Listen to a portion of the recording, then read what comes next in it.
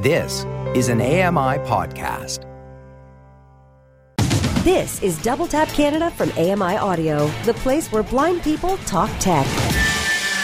Hello. Welcome to Double Tap Canada. It is I, Stephen Scott, back with you again. Sorry if you had a bit of a bump there. As I was saying my usual hello, I whacked the microphone, which is not very professional at all. But hey, you've heard this show before, so you know how it goes. With me, as always, Sean Priest is here in his shed, as usual. Hello, Sean. Hello, Stephen. My professional shed, I'll have you know. I am a professional. Just because you've got a laptop in it does not make it a professional shed, all right? And a lawnmower, yes. Yeah, that's right. And that spade that you never use either. It's just always stuff you gather in sheds. And paint. Why is there always paint in sheds? I don't even paint.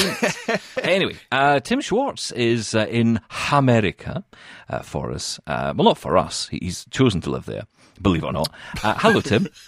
I'm not even sure if it's a choice anymore at this point, but I'm just here. I am in America for now. But yeah, I am here, doing well. How are you, gentlemen?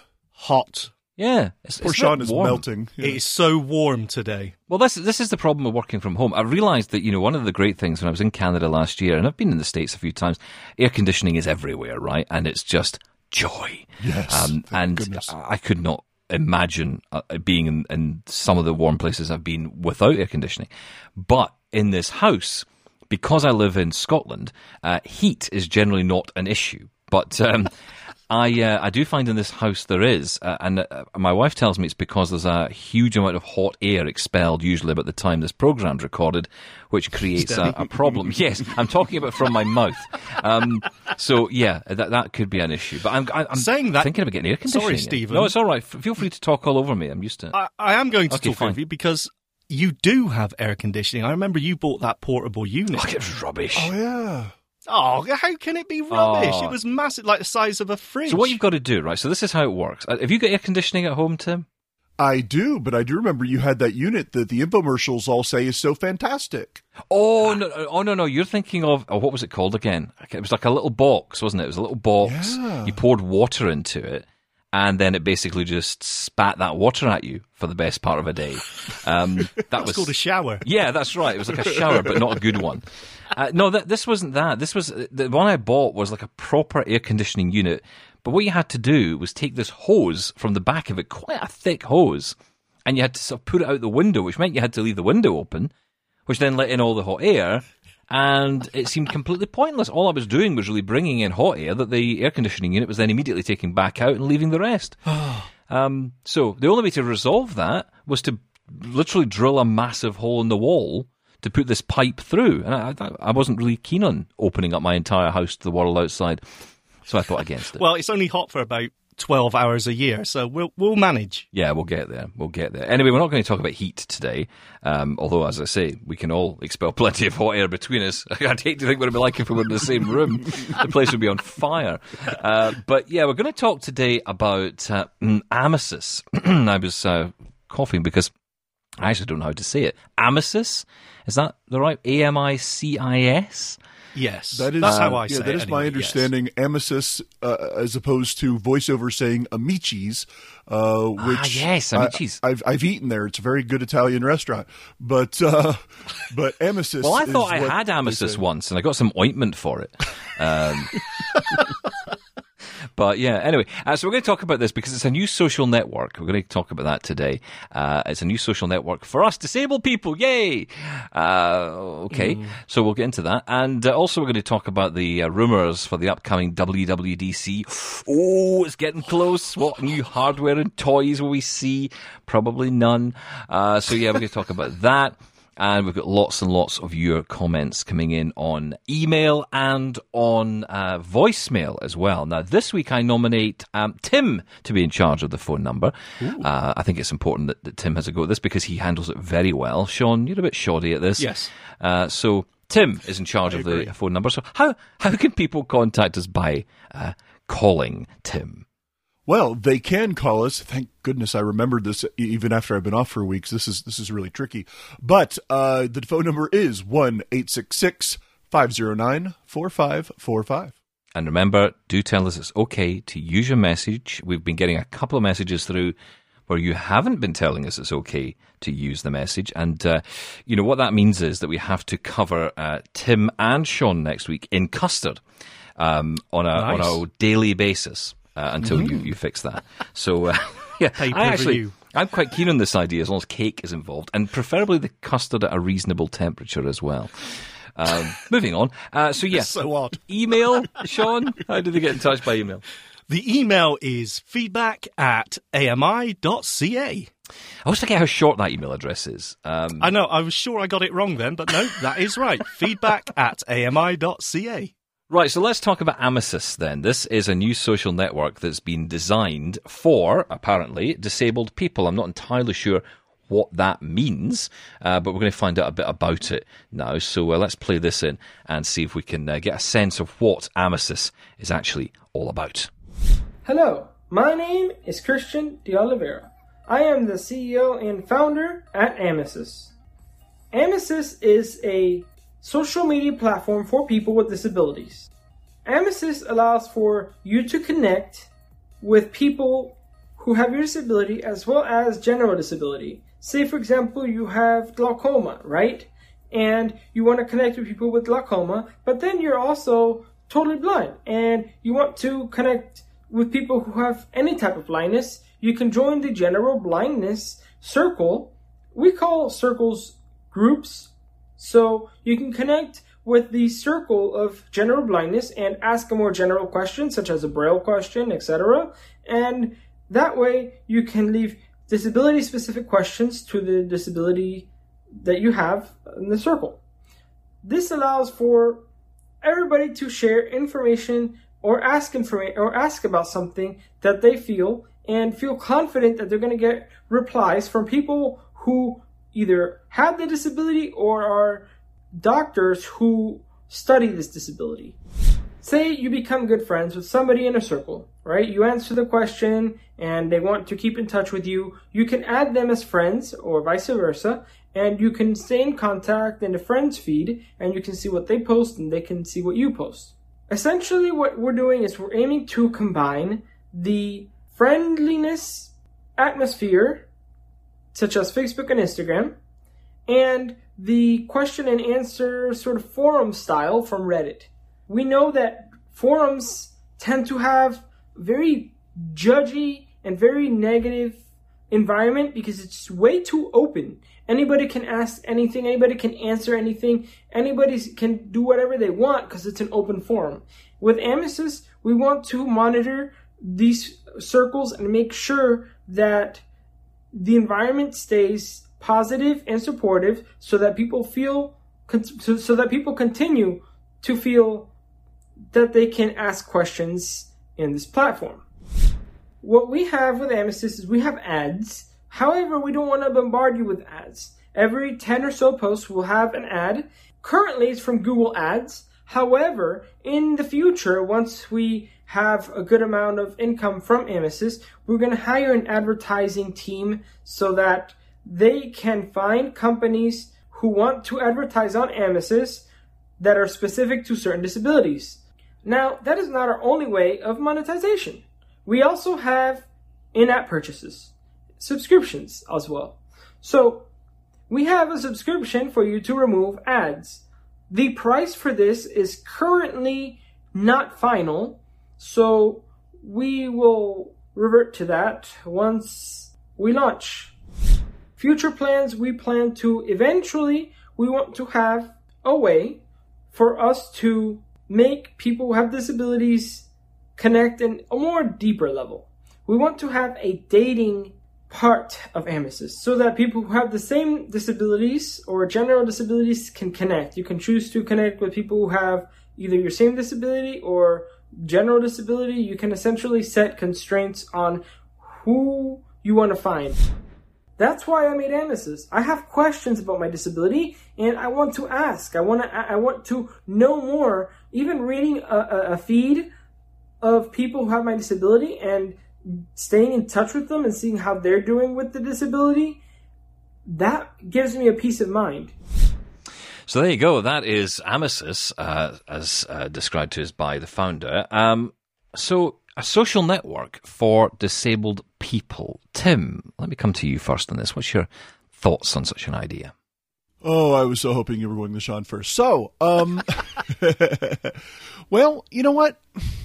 I have mixed emotions about this because part of me immediately feels like, hey, this is a great thing. This is nice. It's a good way to have a forum or discussion group in a way that's social media like, and you will be able to, as he says there, find people that have a similar or the same disability, ask questions, and really be part of a community where you can maybe get information and talk to other people. But then there's another part of me going, but I have a lot of Facebook groups that I've joined that do the same thing, and I've created Twitter lists, and there's discussion groups and Discord groups and other forums that already do this that aren't necessarily social media specific as to what he's talking about, but I still get the same information. So I don't know if this is something new and innovative or if this is just trying to reinvent the wheel of something we already have. And I have heard some people online talking about this, and they brought up something interesting, which was they felt like this further segregates people that are disabled from the general population, that we're always wanting to be in the mainstream. We don't necessarily want to be, it's tricky. We want to be treated properly for the disability that we have and respected for it and understood, and have people not be ignorant about our disability. At the same time, we want to be included in the mainstream and not be treated differently. And so it's a fine line to walk sometimes when you're someone with a disability, and how you would want to be treated. And some people have voiced an opinion saying, this just kind of separates us because it doesn't do anything to educate anyone else. It might be helpful to us, but it just keeps us completely separate from, the mainstream. So I can understand that point, but so I don't know. I am kind of torn on how I feel about this. And one hand, like I said, I think it could be a really good, useful tool, but in the other hand, I could see where it's like, but I already have a lot of this. I have a lot of other outlets for this type of information. Yeah. It's really hard not to repeat what you said, but I think you covered so much there, and I agree with everything you said. There is one point, I suppose, if this had been thought about, let's say, 10 years ago, maybe there's a better reason for it. Like you said, we've got groups on Facebook, we've got groups everywhere, any social platform now, you can have groups or, talk with like-minded people or people in the same situation as yourself. If you choose to, you don't have to. So tying yourself down to with a platform like this, which is just specifically focused on a certain demographic, is that a good thing or a bad thing? To be honest, I don't think it really matters. I think it's great that there's that resource there, particularly for someone who's just, been diagnosed with a disability or just has a disability recently and they need somewhere to go. That's always a nice place to start. You can... I definitely hope so, that this is going to be very accessible in various ways, because of the nature of the social platform. Whereas, with something like Facebook or Twitter, maybe the accessibility can go up and down. So, I don't know, 50-50 on this one. I can see, I don't see a problem with it being there. I don't buy the segregation at all. Maybe, like I said, 10 years ago, there could be a point for that. But we are quite capable of using other social media platforms. We're not, made to feel like we're not welcome there. At least I don't think so. So, yeah, I think it's just one we'll have to see how it pans out. Yeah, I hear you both, and I couldn't disagree with you both more, because you're both talking nonsense. It is going to be amazing. I cannot wait to sign up. And here's my reasoning. Because I actually think, I think it's interesting, you talked about the Facebook groups, Tim, and you talked about the Twitter lists and all those things, and those tend to be segregation-ing. That's not a word, but segregationist, is that a word? It is I have now. no idea. Yeah, they keep everyone apart. But ultimately they do that anyway, don't they? Because a lot of these groups are private, you would join them. Yeah, exactly, that's right. You've kind of created your own bubble, if you like, and you kind of meet your friends and you talk to people in that bubble. I think what's good about this it is an extension of that for sure. And it does feel a little bit like, for people who haven't quite figured out what Facebook is yet, try this. Maybe it'll be more accessible on Facebook. That's the point. Maybe more people will be able to use it. And I take your point on that, Sean. But I think when it comes to it's interesting because you talk a lot there about, Tim, about we want to be part of society, but we also, want to have that discussion about disability. I think this is where this goes. I think it doesn't lean towards the wider public. This leans towards those conversations that we have. The conversations that, as blind people, we have a chat about something that happened. Like today, for example, I got my Tassimo machine up here in the office because I'm so lazy now I can't even bother to go downstairs, so I brought it upstairs. And I've got my Tassimo coffee machine over here. And I got my little pod and I put it in and I put the cup underneath and gone away, came back and the coffee had finished making and the cup was empty. And I knew something horrible was just about to happen. And yes, I did find that the drip tray was full of coffee and the cup had nothing in it. And those kind of things happen to us as blind people. And if you say that to a sighted person, with the best, the best you'll get is, oh, that's a shame. The worst you'll get is, oh, that's a shame. Oh. I love that. Those kind of things happen, right? And we will laugh them off because it's part of our lives. It's who we are. It's what we've now become, right, as people, either through the course of existence or, from birth. And I think people need a place to talk about those things, that real conversation that goes on. The public space is challenging at the moment. And I'll give you a good example of this. I've been thinking a lot about the Black Lives Matter movement and what's been going on in America and around the world as well. And I hear so many stories from people who talk about their experiences of being discriminated against and the types of discrimination that go on. It's not overt. It's oftentimes quite subtle. Yeah. One man talked about he's a professor at a university here in Scotland, and he'd gone to a conference. And he'd walked up to, I guess, a reception area or something, and the person said to him, what are you here for? He said, I'm here for the talk. Oh, when are you on? 2:00. Oh, well, you can't be on at 2:00 because there's a professor on. As if yes, he could possibly be. Yeah, it can't be you. Yeah. And it's that kind of experience people have. And although our experiences as blind people are very different, there are a lot of overlaps. There are a lot of overlaps. Things that have happened to me. I've told you both the story, and I'm sure I've mentioned it on air, of me getting into a taxi and being told, I was talking about politics in the car because I was so bored of the guy asking me how much I could see and could I, tell how many fingers I was holding up. And so it got to that point, and I just thought I'm going to switch this conversation to something else, and I did. And he said to me at the end of the conversation, "Wow, you seem quite intelligent. Did you go to school?" And it just seemed that the expectation was so low there. And I think I'm not in any way comparing what might be called ableism to racism. They're very different. Racism is born out of hate. Ableism is born out of pity. I don't really want either in my life, to be honest. So but I can empathize to a certain degree. The problem is, it's very hard to have that conversation in a public space. Because immediately the conversation gets brought back to, well, you can't compare and you can't say this. Whereas if you're in a disabled group of people who understand where you're going with the conversation, then I think that could be really positive because it allows you to have that conversation without the bigger, wider issues coming into it. Sometimes you just want to talk about the issues relevant to you. And to bring it back to technology for a second, let's think about a technology problem we have. I call you, Tim, or I'll call you, Sean, and I'll ask you for help. And, if there's a sighted person in the room who starts chipping in with things like, oh, click this button or click that, I'm just, yeah, whatever, I'm not interested in that. Because you're not. It's not going to help me. So having that group of people I can go to, that group of friends, which is ultimately how we all met, right? If you think about it, going back to Zello, which is where we all pretty much began. I mean, I met you, Sean, through Zello, and then Tim, you came through, and what was it? There was another, Vorail, that was the one, Vorail. I met Sean through Vorail, and he brought me to you, and that's how we met through those. Yeah, we met through those paths.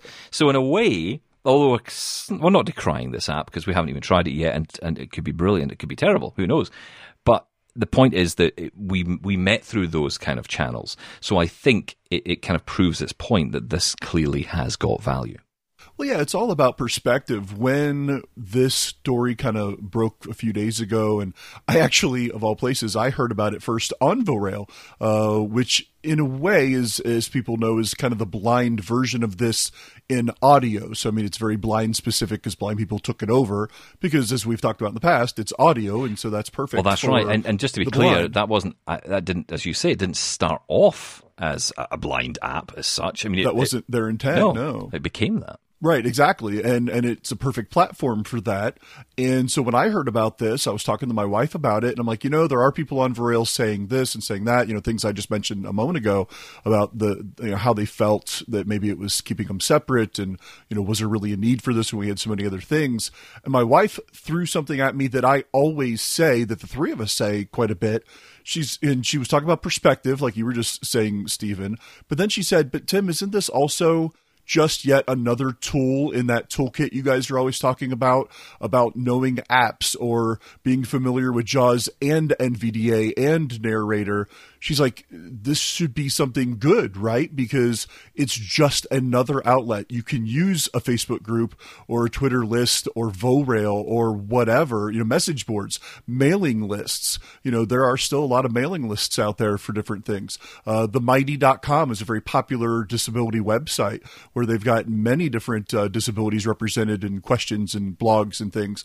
So this is just yet one more in that list of tools that we could use if we so choose to use it. And I'm like, okay, you got me. She's right. Thanks for throwing my own words back at me, because I'm always saying, oh, this is great, because even if we don't use it, someone else might, because it's a tool that works for them. And what's wrong with having more tools in that toolkit? There's never going to be too many tools that we can have at our disposal. And this being multiple disabled or multiple disability centric, there really isn't anything wrong with it, in that perspective. I mean, you could have the argument, and I could almost see a sighted person or a person who's non-disabled actually coming out with that argument, saying, well, this is actually it's segregation of people. And I can hear that argument from a lot of people. You get, because I tend to find the people who stand up for me the most are the people who have got absolutely no idea what disability is to them. But the ones who shout the loudest sometimes on my behalf, which I can fight for myself, thanks, I'm all right. But, obviously other people can't, and I get that. But it's interesting. I think this is good. I think the dating aspect is something which has really been called on from a lot of people. A lot of people out there who are disabled want to meet other disabled people. And that's another interesting discussion to have, whether or not it's, a good thing or a bad thing. I mean, the three of us here, two of us have partners who are visually impaired and one doesn't. That doesn't really tell you anything. It just, that's, because that's who you fell in love with at the end of the day. It's not about whether or not they, can you see? Can you drive? I'll have you. It's not like that. It doesn't work like that. I mean, it'd be nice, but it doesn't go that way. My wife will say to me sometimes, I wish you could drive. And I'm like, so do I.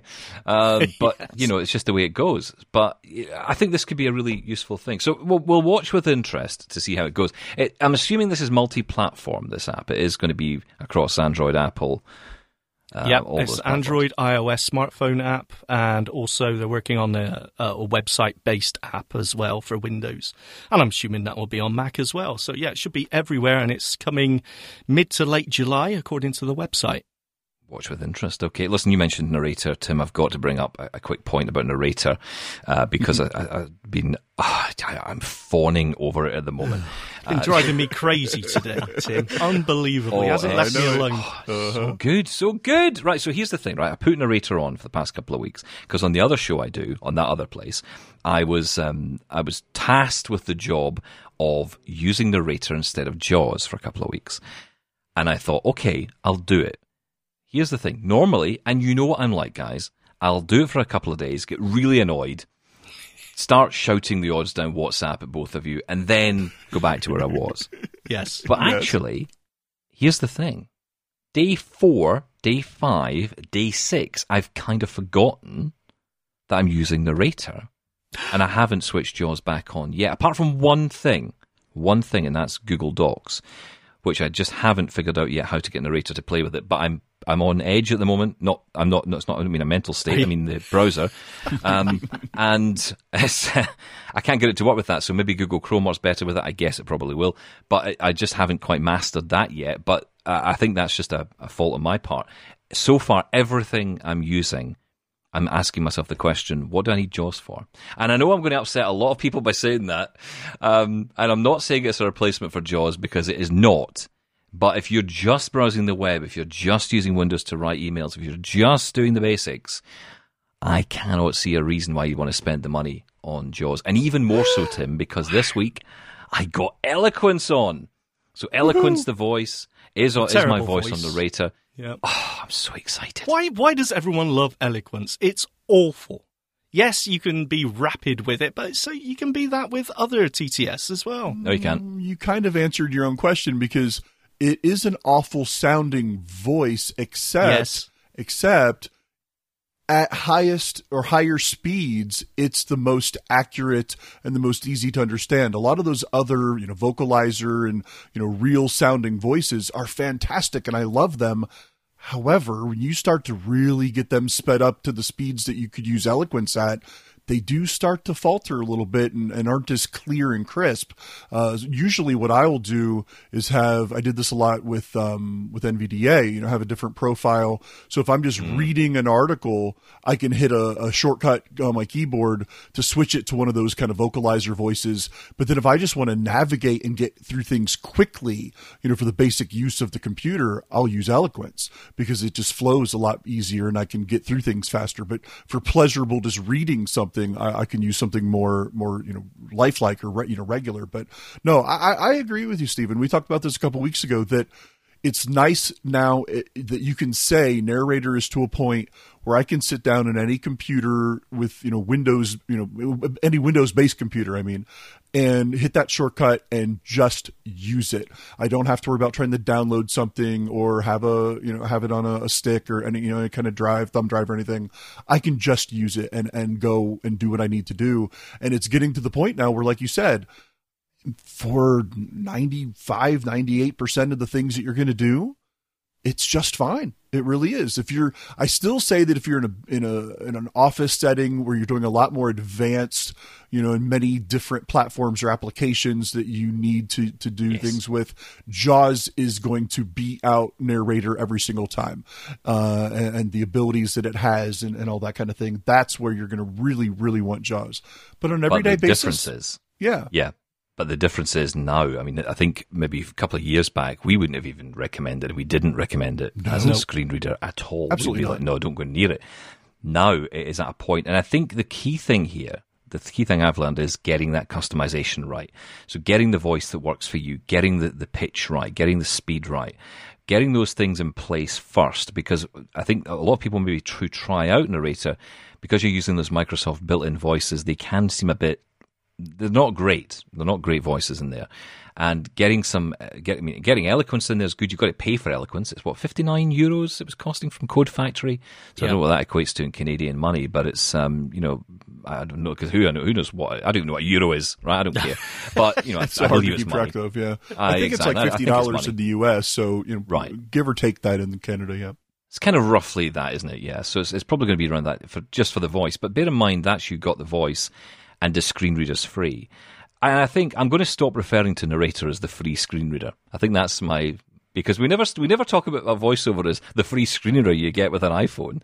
I'm going to stop talking about it in that sense, because free just gives you that impression, I think, of being nasty and terrible. And it's not. I don't think it is anymore. So, I'm quite impressed. So, yes, stick it with your NVDA, Sean. Oh, you can't beat NVDA. That's still the best one out there. By the way, €59 is 89 Canadian dollars. Oh, there you go. Look, let me just say, how much time have we got left, Stephen? Are we?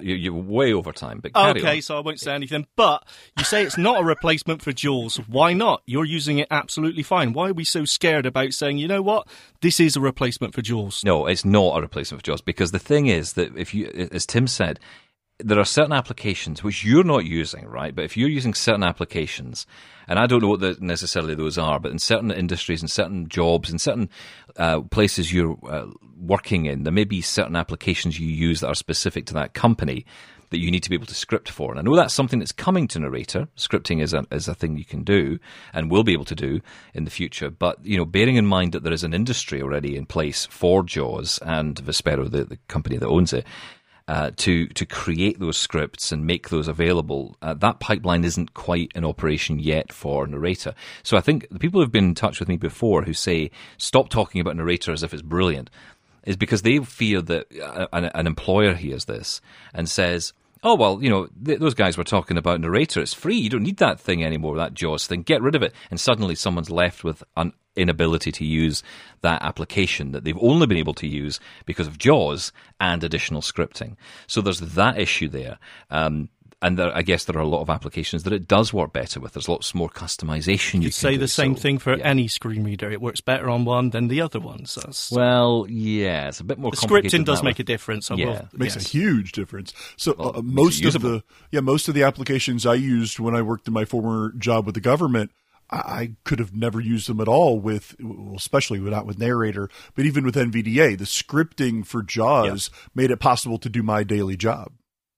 Right, look, we're way over time for the first segment, but let me come back because I want to. I'm going to shock Tim. We haven't had a chance to talk about this, Tim. So I've got a story up next that is going to shock you to your core. Stay there.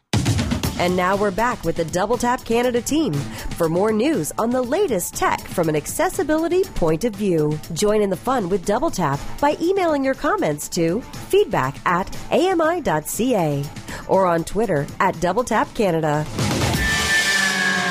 Well, we're going to be talking about WWDC here on the show quite soon, but I do have a story which is going to absolutely stun and possibly silence our own Tim Schwartz, as impossible as that sounds. But I spotted a story. Yeah, well, I spotted this story last night, and I was going to share it in our group, and then I thought, no, I'm not going to tell him in advance. I'm going to just tell him. You've probably read it already, in fairness, but I'm intrigued to know what you think. Bose have cancelled their AR, augmented reality plans for future development on the Bose AR frames. And not only that, as of mid-July, we'll be cancelling and removing all of the apps and disassociating with all of the apps that have been already created for it. So there'll be no functionality at all going forward, which I've got to say, I think spells the end of the Bose AR frames. Ooh, anything to say to that, Tim?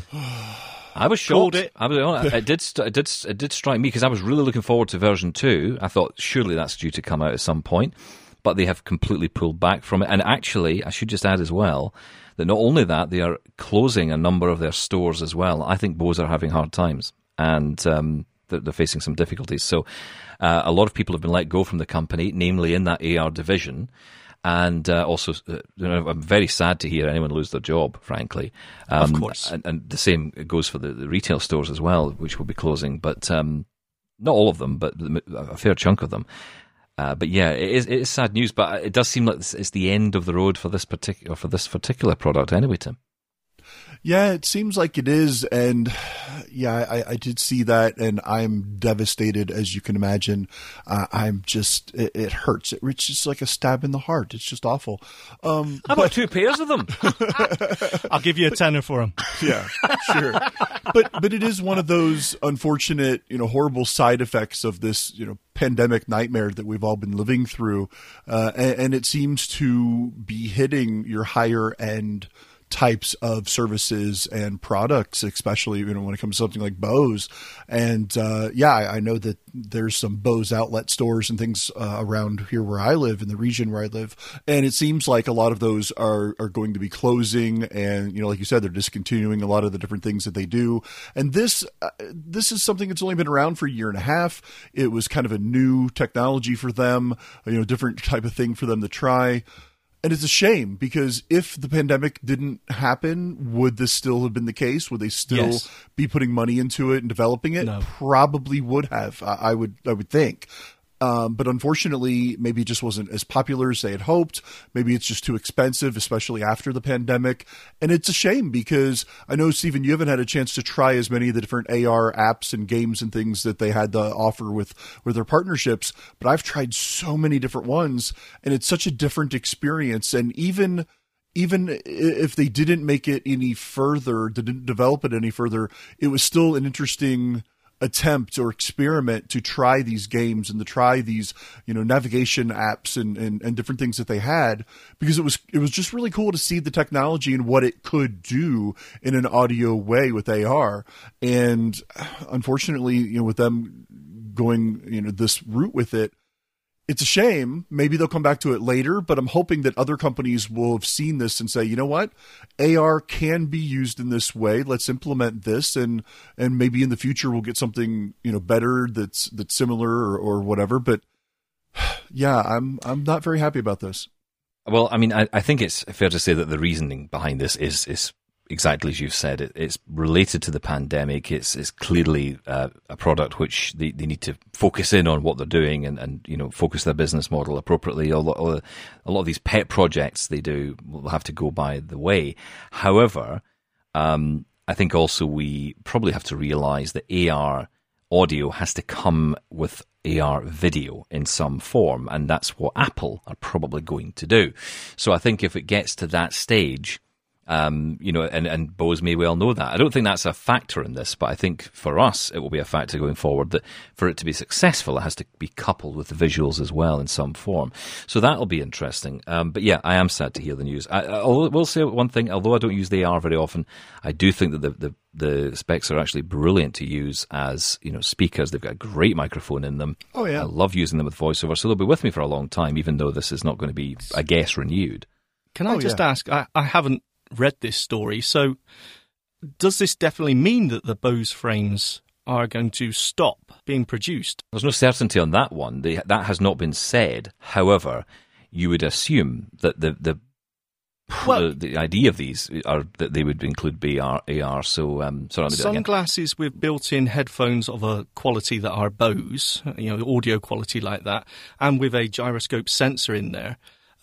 I mean, those could still be very useful. I mean, Soundscape, I think it's Soundscape has got that. Yeah, that's right, yeah. Yeah, that would go with it. See, this is the problem. That's one of the apps that will be decoupled from But there is a difference between that and AR. The augmented reality apps and games that they showcase to go with it, they had nothing other than gimmicks, really. They sounded great, but it was the whole use case which was needed, and that's what Soundscape gave. And there was even talk ages ago about Aira using them. Now, I don't know if that ever came about, and it looks like if it hasn't, then it won't do. But I think there is a market for glasses like these, maybe not with the development and the focus on AR games and AR entertainment. Not for now, but let's not get into this too deeply, because one thing I think we could talk about in the future is whether or not, as a result of this announcement, this could mean that the whole question mark over the future of wearable tech and the form of glasses is actually going to work. I mean, we've seen Google Glass fall by the wayside. We've now seen this falling by the wayside. So is this something people actually want? Is that the problem? We just don't have a product yet that people are willing to put their hand in their pocket and buy, spend their money on. I don't know. I mean, but let's not have that conversation now, because we're going to end up running out of time, as we always do. We only get an hour. Come on, EMI, give us more time. Come on. Whatever's on next could wait. I mean, it could wait to next week. Right, okay, apparently that. I've just said word in my ear, that's not going to happen. So let's carry on. Right, let's talk about WWDC, because when we got this week, this will be just before WWDC, which is very exciting. Or is it going to be? Apparently we're going to see some new hardware, or at least we won't see anything that will be available anytime soon, but we might get some concept designs. No mention of AR glasses or anything else, I don't think, at this event, although you never know with Apple. We don't know anything. One more thing. Yeah, who knows? But maybe we might see a new iMac, a new style, and then that will be a new chinless Mac. This is once I get my fitness regime sorted out, I'll be chinless as well. I'll go with the new iMac. But yeah, this one's going to lose its chin. It's going to be all screen, apparently, and that may not ship right away, maybe near September, October time, but they might showcase it at this event.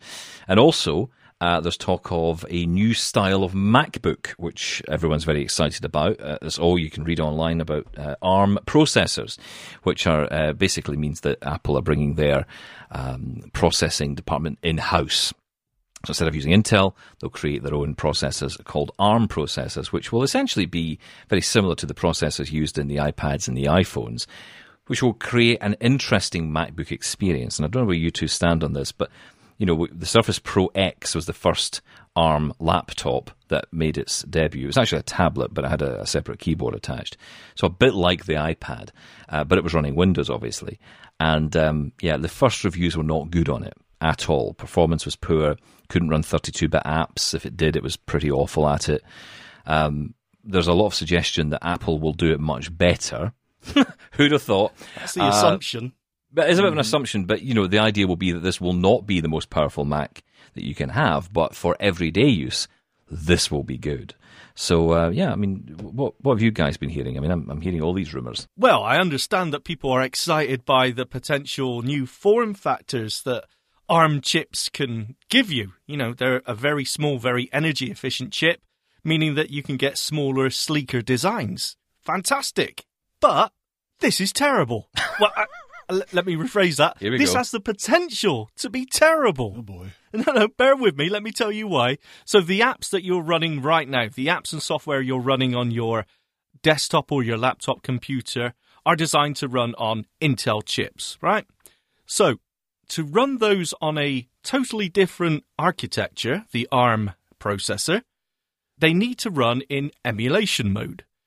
And when you run anything in emulation mode, so the software thinks that the ARM chip is actually an Intel chip, there is a massive performance hit. Well, maybe not massive, but a big performance hit. So if you've recently bought a brand spanking new MacBook with an Intel processor, and the next Mac OS that comes out is designed for the ARM architecture, then potentially there's going to be a massive performance hit and it's going to feel sluggish to use. Now, of course, maybe Apple have sorted this out and you won't notice any difference.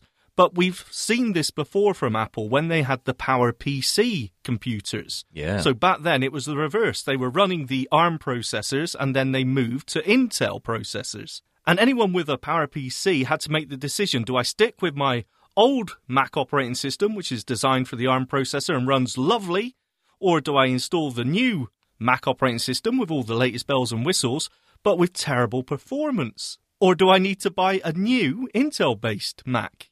And again, Apple may have sorted this problem out and this won't be an issue, but I don't know. I'm not convinced by this, not yet. I'm just hopeful that because they've been using the Intel chips for so long, I'm hoping that at this point that they're in streamlining it and going in-house, that they're going to get it right. I'm hoping. I have the fears that you're talking about, Sean. I understand where you're coming from. Windows RT, that's all I'll say. Yeah, terrible. Exactly. But that being said, it's been a long time coming. It's not shocking that they would do this and go in-house with this and try to streamline it and bring it in line with everything else they've got. So I don't know. We shall see. But yeah, there are going to be supposedly some hardware things. I don't know if we're going to see a one more thing. I don't even know if we'll hear. See, this is a trick with WWDC, especially this year, because there's so many rumors around iOS and watchOS, but then some of the watchOS rumors almost require a new watch. And I don't know that they're going to announce the new watch at this event necessarily, because I have heard that there might be oxygen saturation level sensors put in the newest version of the watch. That would require, obviously a new sensor. So if they were to say, well, now with the Apple Watch, you can track this, that, and whatever, sleep tracking and oxygen saturation tracking, that would require a new watch. So I just don't know where that's going to stand, but I am very, very interested to see all the iOS 14 things that have been rumored, to see if any of those come to fruition. I think what we like about WWDC, I certainly like it, is knowing what the software will be, knowing what's on iOS 14, what's coming out in macOS, what they're going to do eventually with Apple TV OS as well. I guess iPad OS now, Watch OS. I mean, there's so many now. But it'll be interesting to see what comes out from those. I am intrigued by this MacBook. I'm not hearing the story you're hearing. I know what you're talking about regarding this processor emulation, and I'm going to shock you guys. I'm not an expert in processors and how they work. I know, you're stunned. But my understanding of it, and it is very basic, is that it will not be doing the same as, for example, the Microsoft Surface Pro X, where it emulates in that way. It will not do that. It will work off almost in the same way that they've created apps for the iPad. Those Catalyst apps will operate in essentially perfectly on a MacBook using an ARM processor. They will have to do something, I guess, for those legacy apps. I also wonder if there will be... But I'm also thinking that you're saying all these apps that we have are not going to run. I'm thinking of what I'm running just now. I'm running Zoom so we can all chat. I'm running a browser so I can get Google Docs. I've got my mail open.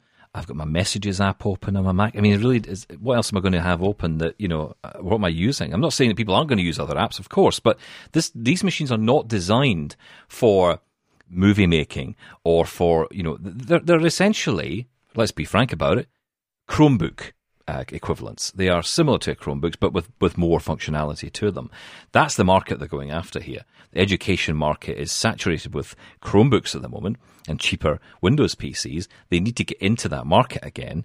We all remember the eMac, which came out. I can't remember how years before ago that my was. time.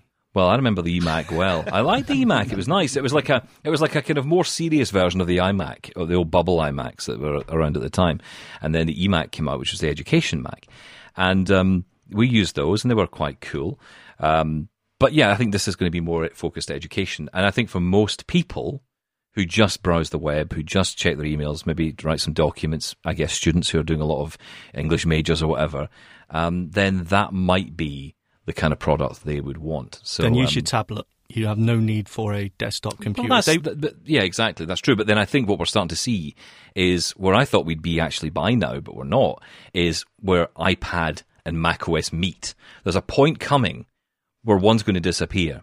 And it's going to be, I think, probably the iPad that will become the MacPad or something. That's there. I'm putting my prediction out. MacPad. Well done. But don't steal that Apple, because I like that one. And not that I can do anything with it, but there you go. Anyway, interesting thoughts. We shall report on all of it next week. Of course, I think it's time to get into some of your voicemails. You've been getting in touch in your droves, as always. Thank you for doing that. You can continue to do that by calling the number that Tim Schwartz is in charge of this week. Yes, I am, and that phone number is 1-866-509-4545. And Sean's in charge of the email address because it's easier. Thank you. feedback@ami.ca. Remember, if you're leaving us a voicemail, tell us it's okay to use your voicemail on air. That means we can play it here, or those two get covered in custard every day next week. Right, let's get our first voicemail. Hi, everybody. My name is Randy, and I'm calling in for the first time. I'm a longtime listener of the show. This is in regards to the last episode talking about Q2 access. This is a really great idea. I live in Minneapolis, Minnesota, where we have a lot of the traditional talking signals, and I think it's really great. The one thing that I have concern about, though, is not everybody that is blind, vision impaired, what have you, has a smartphone. And I don't want to leave out part of the population, our aging population, if they have vision loss either. And I get the whole thing about not wanting to touch a button. I understand that. The ones we have here are pretty nice. They have the tactile arrow. A lot of the newer ones have Braille up on top, so you can tell what you're crossing, which is great. The arrow points the direction. It vibrates when the signal is ready to go. That's for also deaf people who are as well as blind, so that's really neat. But there are some that are hard to get to, so I get that. And this, again, is a really good idea. But I'm concerned about leaving out some of our elderly population. Quick shout out to Mr. Tim Schwartz and Mr. Sean Priest. I know you guys from an app called The Rail. So Stephen Scott, I'm sorry I don't know you. But just thought I'd give you a quick shout out, guys. Keep up the good work. Bye. Thank you, Randy. Even though we've never met. I think we have now. Hello. You were on Varel, Stephen. You just didn't make much of an impact, it seems. It's one of the few places I've made any impact. Yeah, that's right. I mean, I must admit, I felt the thing with Voreo was I like it, but I'm even more confused by it now than I was then. And the problem was at that point, as I actually started using it, I was trying to use it visually, which was terrible. You couldn't really use it when always you were a mistake. Using your eyes. Yeah, terrible. Do that. You know better than that. I know. Well, I know better now, that's for sure. So, yeah, maybe I'll come back on one day and annoy everybody. But it got a bit weird for a while in Voreo. And, it still is. For a while. Okay. Yeah. Okay, well, look, to your point, I think you're right. I think we've always got to be mindful of people who aren't using smart technology. How will it work for them? And maybe there's options for that. But I think I remember Jay talking about this and talking about a key fob, which was an option as well. So not just a smartphone app, which is one aspect of it, but also a key fob that you could use. So again, you don't have to physically touch anything, but you use your key fob, I guess a bit like a car key or an alarm key or whatever, an alarm fob, that kind of idea. Yeah, I feel a bit guilty, actually, because we ran out of time last week, and we should come back to this topic. Jay was great on it. So, yeah, there is a physical key fob you can carry around with a button on it, I would assume, that you press to activate the crossing when you're close to it. And more than that, it will let you know, vibrate when you're close to it or near it, which is something that's great as well. Or just do what we do. Just don't go out of the house. There you go. Yeah, stay in your sheds, people. Exactly. Thank you, Randy, for getting in touch. And Jay was talking about Key to Access, which is available near where he stays in Newfoundland in Canada. Okay, let's get to another voicemail. In fact, before we get to the voicemails, just want to mention an email we're getting from Kamal, who got in touch with us. He was asking me about the Sunu band. Remember the Sunu band?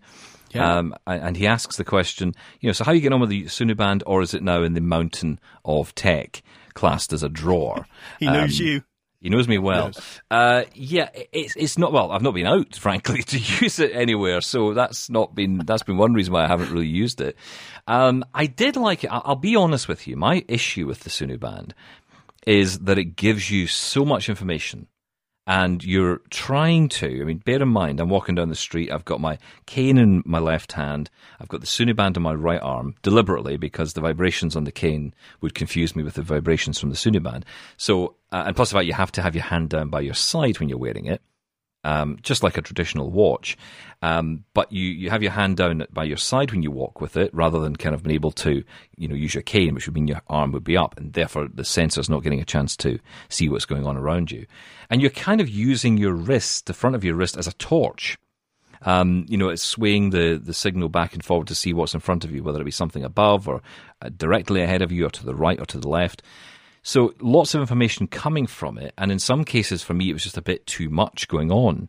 I was so focused sometimes on trying to know what was in front of me based on what I was getting that I was actually walking into more things. Yeah. However, weirdly, when I was in a city centre, and I've not been in one of those for a while, but when I've been in a city centre, and you're walking through people, and you've got someone in front of you, I was able to slow down, get a sense of how far away I was from the person.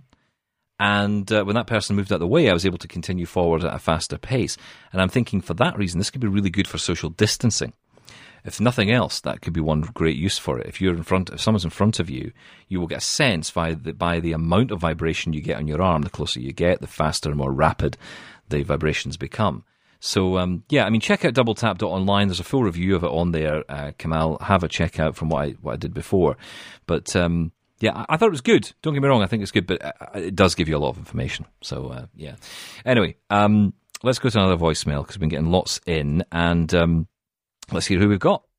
Hi there. Oh, hello. My name is Glendon. I was just listening to a Double Tap episode, and in the conversation, it occurred to me, isn't there some way that blind people could have access to a directory, alphabetical listing of all apps which are definitely user-friendly for the blind?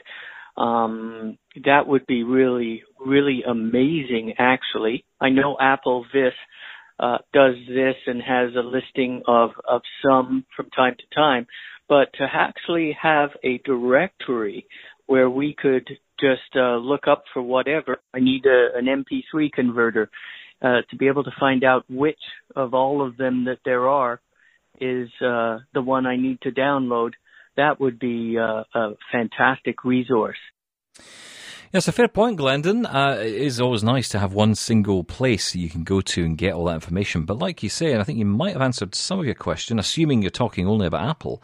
AppleVis is a great resource for this kind of thing. And because it's user-generated content, you're getting a real experience of what people are feeling about it, rather than just a list of apps which don't really make any sense. Well, actually, Stephen, he did kind of answer his own question, because AppleVis in the search area, you can actually narrow down the search by different types of criteria. So there are checkboxes where you can say, I only want to see apps that are accessible, or not just accessible, but even partially accessible, that have been flagged by the users. You can even add a keyword to that to search for specific phrases or words, and then even search by genre or category. So entertainment or games or, whatever other type of app you're looking for. So AppleVis actually does have some of that built in. It's maybe not the easiest to find, but if you go searching on their Apple Apple App Store directory, or your iOS directory, you can actually get that specific and search for really anything that you want. Yeah, and as for a list of accessible apps on other platforms such as Windows, Mac or Android, I don't know of any off the top of my head, but maybe you do. If you do, let us know. feedback@ami.ca. Guys, I'd love to talk more on this, but we're out of time. We talked too much in the first half. That's the problem, you see. We just talk too much. That was Tim's fault. Tim, come on. Yeah. My fault. Like I say, whatever's on next could have waited, but clearly AMI disagrees. So fine, we're off. We'll catch you again next time. Tim Schwartz, thank you once again from lifeafterblindness.com. Thank you for being here. Thank you. And thanks, Sean Priest. Catch you next week. Thank you. Don't forget to tune in to Double Tap TV every Tuesday at 8:30 p.m. Eastern on AMI TV. For more technology talk with Mark Aflalo and Stephen Scott. Hi, I'm Ramya Amuddin. Join me weekly for AMI Audiobook Review, the podcast that explores new titles, introduces us to famous narrators, and updates what's hot at the Center for Equitable Library Access. Download episodes of AMI Audiobook Review from your favorite podcast provider.